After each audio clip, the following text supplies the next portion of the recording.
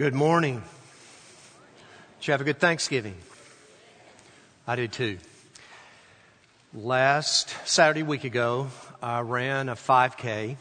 That's 3.1 miles at the gym where I work out a couple of times a week. I came in third in my age group. There were two of us. No, I came in third and there were four of us, actually. And my age group it should have been like 60 and above, but my age group was 50 and above. So I came in third. Pretty proud of myself. Then on Thanksgiving, I ran another 5K in Frisco. I finished. Then we ate all day Thursday. Friday, never got out of the house because it was raining, and we had chores to do around the house, getting ready for Christmas decorating, things like that. But yesterday, I probably, like some of you, I needed to go somewhere. I needed to do something. So I found a reason to need to come here to church. So I picked up two of my grandchildren, Lawson and Collier, and they came up here with me. We took care of a couple of things, just mainly wanted to make sure everything was ready for today. You know, this is a big place. When you walk in by yourself or with two young grandchildren with you. We went up one hall, down another, took care of this, took care of that. And then before we left, we were going to go through the fellowship center, which is the big room down on the other end. And when I opened the door to go in the fellowship center, there was this light fixture that was shining down on the floor. Now, I don't know if you've ever noticed, but we redid the lighting in the fellowship center last year. And it's much better. It has these buttons. You can control different fixtures. But there's one fixture up in the ceiling that was shining down on the floor. So we kind of walked in and I looked around and I thought, I've never seen it. That doesn't seem right. So I walked over and I stood up in the light. As I stared up in it, it went off. Of course, I wasn't afraid or anything like that. Lawson and Collier standing there looking up at me, and I said, hey, it's probably no big deal. We turned and we moved, and I went like this, and it came back on. And then it went off again. I figured Tim was up in the sound booth. I said, okay, Tim, you can quit playing jokes on us now. But there was no Tim up there. So we got out of there as fast as we could. I played it cool and calm. I've been running 5K, so I did manage to beat them to the door. No, not really. But I texted both Jeff and Tim, and I said, hey, there's some mystery going on here. And I said, what's the deal? Do you have any idea? And about 30 minutes later, Tim wrote back a very casual text that, well, sometimes when it loses its wireless connection, those things happen, whatever in the world that means. But you know, that's just the way things are. You find yourself in the midst of a situation where something a little bit strange happens, where you're caught in the light, perhaps. You look up and what you expected isn't what's going on, and sometimes you just have to realize and know that some things are just a mystery. That's what Christmas is like for many people. I mean, we have this jam-packed celebration time in our country this time of year. I mean, you're out of school all week for Thanksgiving. And then right on the heels of Thanksgiving, here we are beginning the 4 Sundays of Christmas. Or better known as the 4 Sundays of Advent. I want to give you a little suggestion that will help you this Christmas season, especially if you're going to be here joining with us, and I hope that you will be. But we have an Advent devotional booklet that you need to pick up. We're asking you to help us defray the cost because these were not things that we produced in-house, though most of our Bible reading guides we do. But we're asking per family that you pick up a book. We didn't order enough for every person to have one. But we took care of about half of them last Sunday, and we need to go ahead and get the rest of our families to put one of these in your home today. So we're asking for $2 to help us defray the cost, but you're going to get 4 devotionals, 4 week-long devotionals that are talking about the Christmas season, talking about the season of Advent. The Williamsons lit a candle by the first door over here that we're going to talk about this morning. And you notice that he called it, if you heard Brad, he said, this is the candle that represents the universe. Then next week we're going to go up here and we're going to light this one up here. You can't see it in the dark, but it's the door of time. Christmas in light of time. And then we're going to come back down here on the 3rd Sunday of Christmas, or the 3rd Sunday of Advent, and we're going to be talking about a journey or a trip. You notice that the points of the compass are there: north, east, south, and west. And then the 4th Sunday of Advent, we're going to go right back up to the top, and you can see that one barely, but when the lights are on it, when it's lit, it's going to be a door that leads to dreams. And you go, this sounds kind of strange and mysterious. It sounds a little bit, well, join us and read with us. The booklet has activities for the whole family. There's something for the children to do, which means there's something that we would want to do as well. It's filled with thoughts that maybe you haven't considered about this Christmas season, and it'll help guide you to understand perhaps some things that may have taken you by surprise up until now. The door's the open door of Advent. Well, okay, let's talk about that just a moment before we actually get into talking about this particular door. We talk about Advent, and the word for Advent is a Latin word that means an arrival.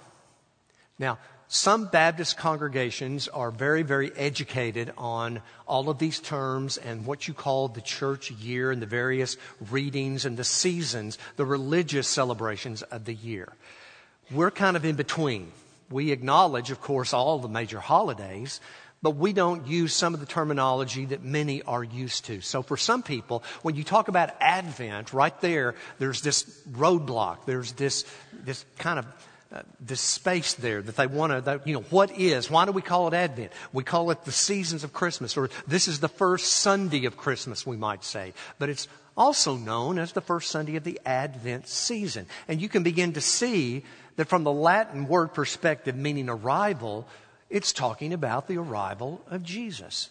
So right then and there, we begin to see and understand that a lot of these words that describe this Christmas holiday season that we may shy away from are very, very biblical. And one of them is the fact that we call it Advent, or we refer to it as Advent. Or this guide is going to say a guide to Advent when you pick it up and begin to read it this week. It was used by the Romans. Of course, they're the inventors of the Latin language. It was always used for the Romans as they awaited their victorious king returning home from battle. So if you have a Julius Caesar or Caesar Augustus or Tiberius, whatever the Roman emperor's name is, when he would go on a military conquest, or even if he didn't leave the city of Rome, when they came back and were victorious, they would have an arrival ceremony, and Caesar would lead it, whether he'd been in battle or not. And that's what this word referred to, the arrival of our king who's coming back from victory. But you'll notice, if you look back at history, at the documents outside the Bible too, that Christians never celebrated birthdays. We didn't. The early church did not celebrate the birth of Jesus for the first 2 or 3 centuries. So we're talking 200 or 300 years. Matter of fact, some of the early church writers, they're called fathers, early church fathers. If you ever hear that term, it's talking about the men and the women who wrote after the first century. So after the events in the life of Jesus, after the writing of the New Testament, remember, there wasn't just a vacuum after that, but there were many, many people who were thinking and writing and trying to win the world to Christ. And these early church historians, these early church writers mocked these birthday celebrations that the Romans practiced over and over again.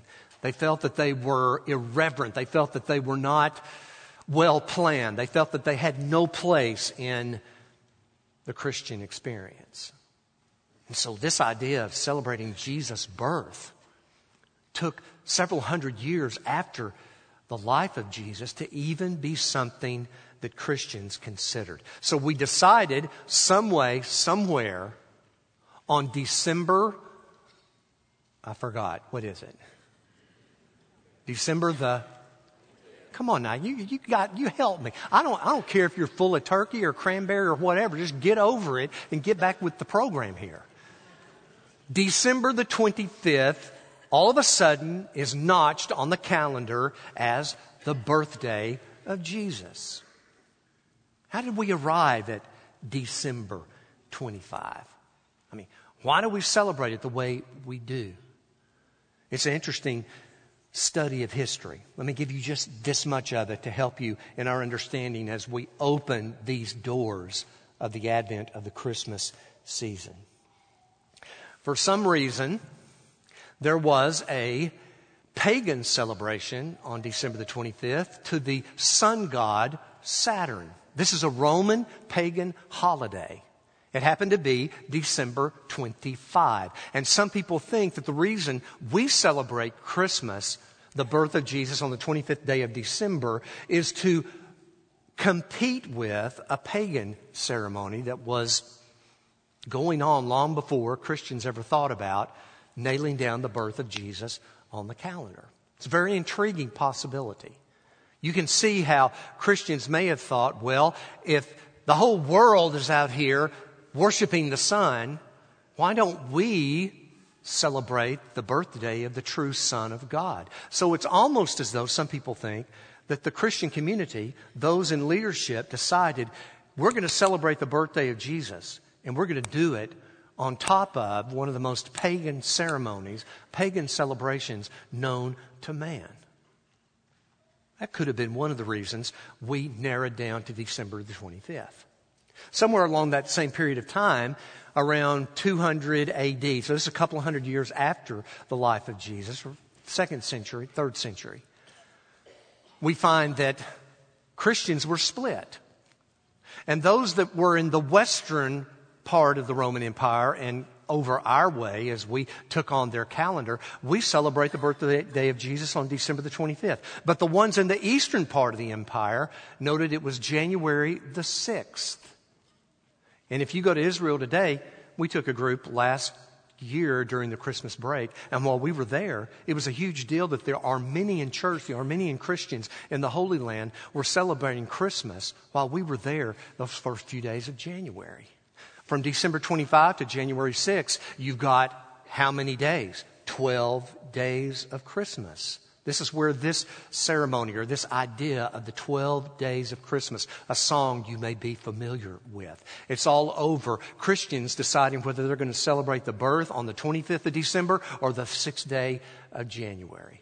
But the most intriguing idea I have found is one that just came into popularity, and by popularity I mean just hit the surface of scholarship within the last 100 to 150 years. And that is that the timing of the crucifixion ties in to the timing of when we celebrate the birthday of our King. Think about it. It was in the year 200 AD that one of those early church believers, one of those authors, his name was Tertullian. Isn't that a great name? Makes you want to name someone. Tertullian. Tertullian guesstimated and put down in writing that the time of the crucifixion, that month of Nisan on the calendar, 14th or 15th day of Nisan, there's a whole lot in back of all this. Just take my word for it to go look it up for yourself. But the timing of that would have been somewhere around, let me make sure I'm right, March 25th. He nailed down the Roman calendar and the timing of the Passover feast and the crucifixion of Jesus to March 25th. He also speculated that when Mary was told she was conceiving a child, it was that same day, the month of the year of her life, March 25th. 9 months after March 25, December 25. So for many who are looking back at all the evidence, this idea of when Christmas is on the calendar has everything to do with the cross of Christ. And if indeed he died on that 25th day of March, then the Christian community would say our Savior was conceived and went to the cross on that same day, the 25th day of March. And we celebrate his birth 9 months after his conception by the Virgin Mary of December the 25th. For whatever reason, we gather around the world as believers in Jesus, and we celebrate his birth on the 25th day of December. And we want to ask you to take that journey of looking at some doors to the Advent season. Now, I'm not Kelvin. I don't have the musical perfect pitch that he does, but try this with me. Joy to the world, the Lord is come. Let earth receive her King. Okay, stop right there. Did I do okay, Kelvin? Where'd he go? Right. Where are you? Did I do okay? That pitch okay? Thank you. Kelvin approved of my pitch. Isaac Watts wrote Joy to the World in 1719, and he was talking about the second coming of Jesus. But we took his song and we plopped it over here to be one of the most famous Christmas carols ever written. Joy to the world, the Lord has come. Let earth receive her King. He was talking about evangelizing the world because Jesus is going to return. And yet we've taken it and we've adapted it and we sing it every Christmas season, talking about his birth. Let every heart prepare him room. Okay, stop right there. Let every heart prepare him room. If you're going to open up your heart and prepare room for Jesus, that has everything to do with doors. Opening a door of opportunity. Gazing in, and not just gazing in, but moving through that opportunity that is before you and me. And heaven and nature sing, and heaven and nature sing, and heaven and nature sing. So what we're doing with a guide to Advent, what we're doing with a door of the universe, a door of time, a door of a journey, and a door of dreams, is we are asking God to use these 4 Sundays and the weekdays in between to show us Christmas, Advent, to celebrate the birth of Jesus in a way perhaps we never have before. The door of the universe. I read from Matthew chapter 2, beginning in verse 9. It says, after hearing the king, they went their way. And the star which they had seen in the east went on before them until it came and stood over the place where the child was. When they saw the star, they rejoiced exceedingly with great joy. And after coming into the house, they saw the child with Mary his mother. And they fell to the ground and they worshipped him. Then opening their treasures, they presented him with gifts of gold and frankincense and myrrh. And having been warned by God in a dream not to return to Herod, the Magi left for their own country by another way. A door. A door that represents creation, the entire universe. What do we mean by that? Well, you think about it. The scripture passage we just read, Matthew's version, Matthew's account of the birth of Jesus, centers upon those magi. We customarily think of them as we 3 kings because of gold, frankincense, and myrrh. But we don't know how many there were. That's really not the point. And the timing of when the magi, these wise men, came to gaze at the baby Jesus. Evidently, it couldn't be the way our nativity scenes picture it, Because, we have to cram everything into that one moment when they're in the stable and you have Joseph and Mary and the baby in the manger, and you have the shepherds who were gathered there, and you have the wise men who were gathered there as well. But it didn't all take place on that one night. Matthew 2 would lead us to believe that Jesus could have been 2 years of age when the Magi came to see him.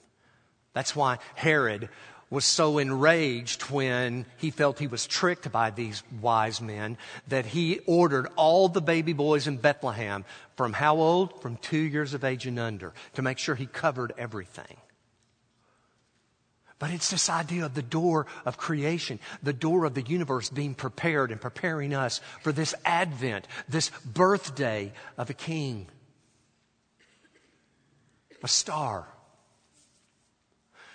Part of the devotional for this coming week is going to be for you and me, if the sky allows it, to walk outside and just look up and to gaze at the heavens and to know that a couple thousand years ago, God so orchestrated things that there was a bright and shining star.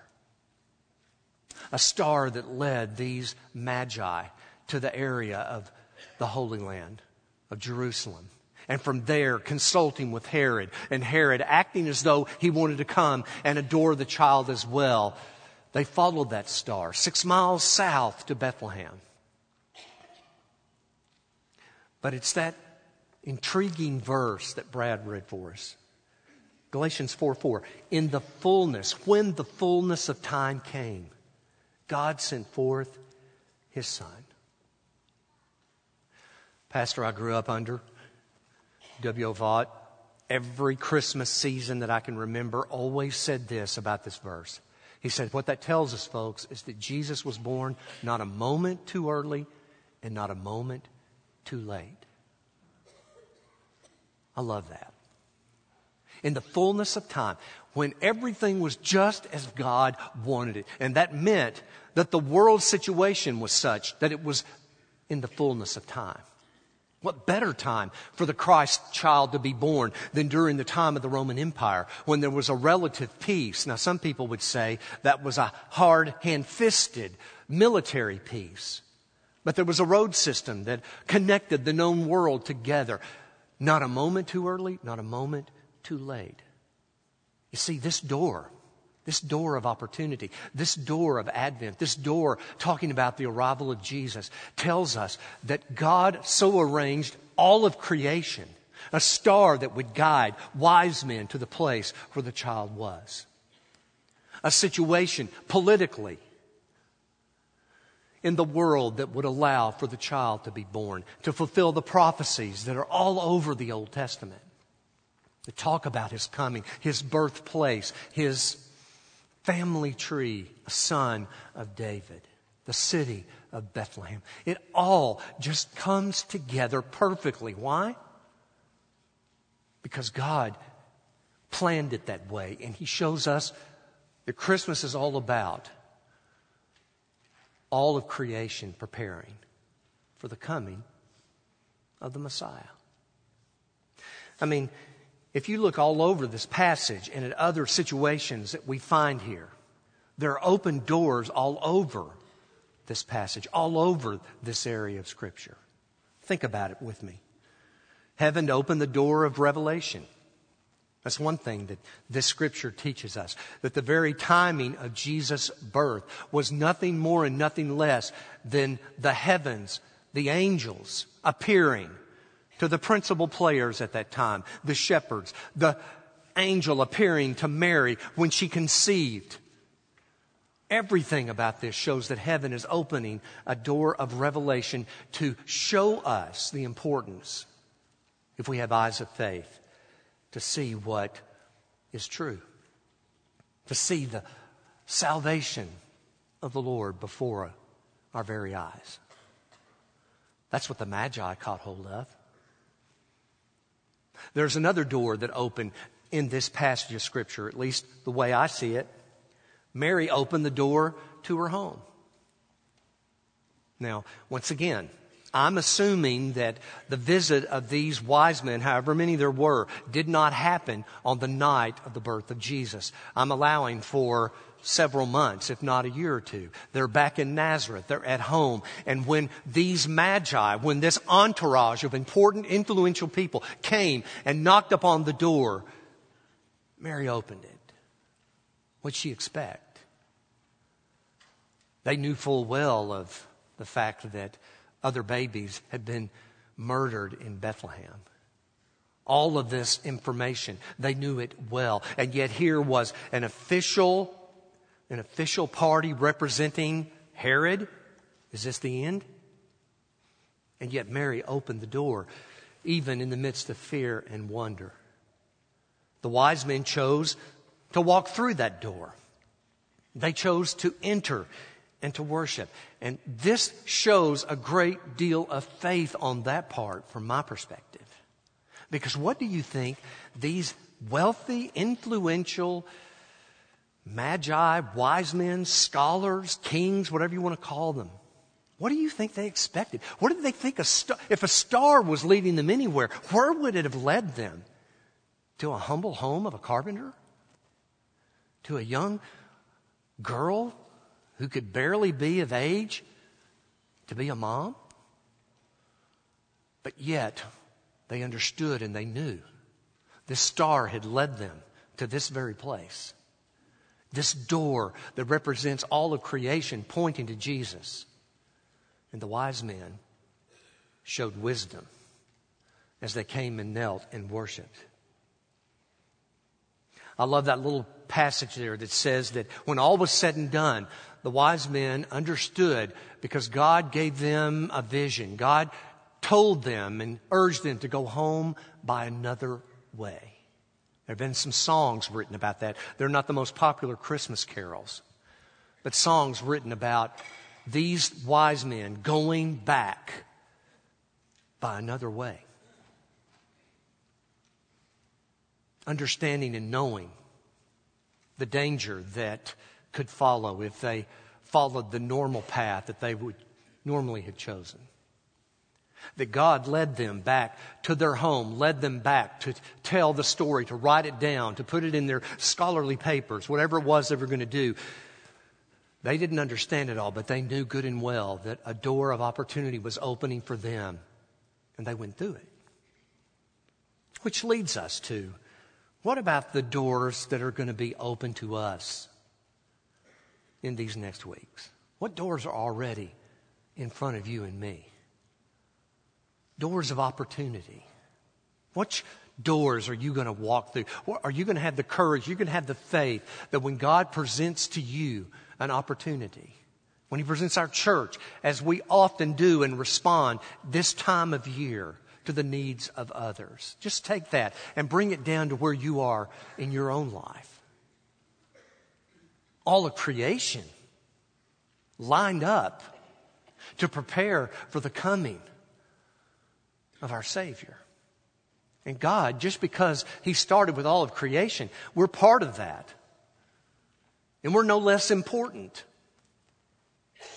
And He could well use you and me if we're willing to walk through the doors of opportunity He's given to us.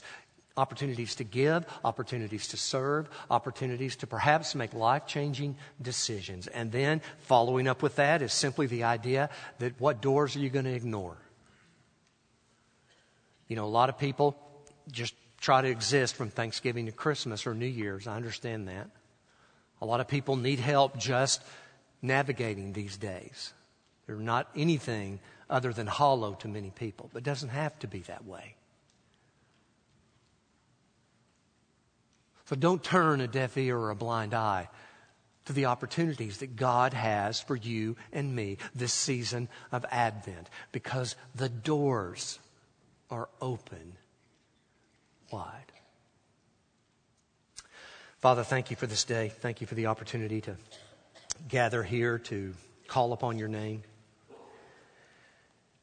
to celebrate, and to choose to walk through the doors of opportunity You've given us. I pray that as we wrap up this hour, this service, that You'll speak to us. For it's in Christ's name we pray. Amen. We wrap up this hour like we do every time we meet We offer an opportunity for response, a time of invitation. Because you see, it could very well be that there are those here and you've never walked through the most important door of all. Jesus said, I am the door. I am the only way.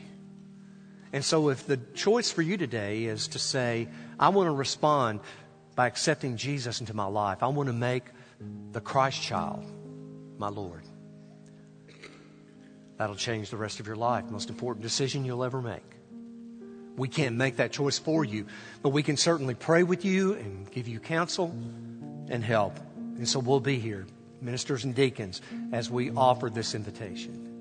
Maybe you're here today and you know the Lord, just never told anyone, never followed Him in believer's baptism. Maybe that's something you want to talk about. You want to understand why it's important, what it means. Maybe you're here today and God's leading you to come through the open door of our church, to join with us, to be a part of our family. Church membership is important. It's not that difficult. It's a choice. It's a step. And you join a church like ours by coming forward, stating your intention to unite with us. And then for many of us, I include myself here, maybe it's a door that you hesitate to go through. Maybe it looks too mysterious. Maybe you don't know where to turn. Maybe you don't know what to do. Maybe you don't know if it's the right thing or the wrong thing. If you're seeking to honor God this Advent Christmas season, He'll make it abundantly clear the direction that He wants you to go. So that might mean some adjustments in your schedule. It might mean some adjustments in the way you use your resources. Those things that God has given to you.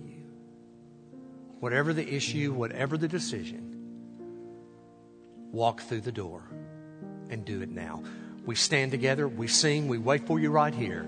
Won't you respond as God leads?